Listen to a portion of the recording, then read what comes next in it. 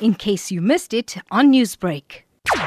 Basically, what we asked them is, what did you smoke before the lockdown? How much did you smoke? How much did you pay for your product? And then we asked them, did you stock up before the lockdown? Did you quit or try to quit during the lockdown? And if you did not quit, where did you find your cigarettes? Did you find them from formal or informal type of retail outlets or otherwise? We also asked about prices.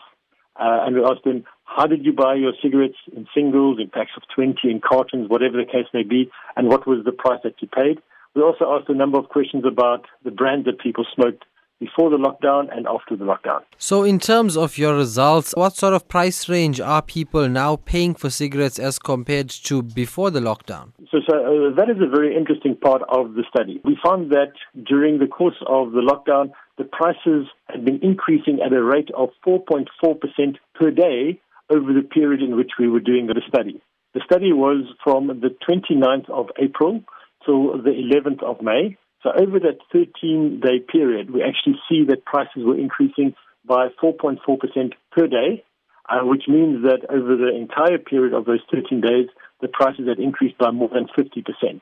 We found that on average, prices were approximately 90% more than what they were in pre-lockdown period. In terms of the people who participated in this survey, what can you tell me about them? We used a number of different platforms that were targeting different demographics. So we wanted to make sure that we got a sufficient number of the demographic groups of South Africa in terms of gender and so on, as well as provincial representation.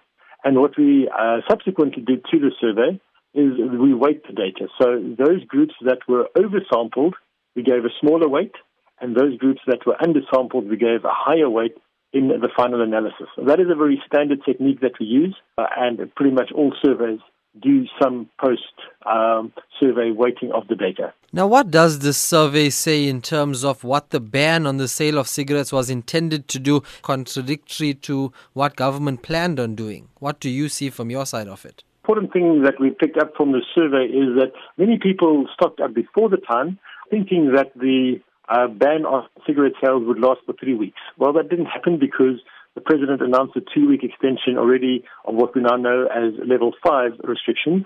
And it was then a surprise to everybody that in level 4, the restrictions continued as well. So even though the ban on the sale of cigarettes was very well intentioned and had potential positive public health consequences, what we see now is that the economic consequences are greatly outweighing the potential public health consequences. Newsbreak, Lotus FM, powered by SABC News.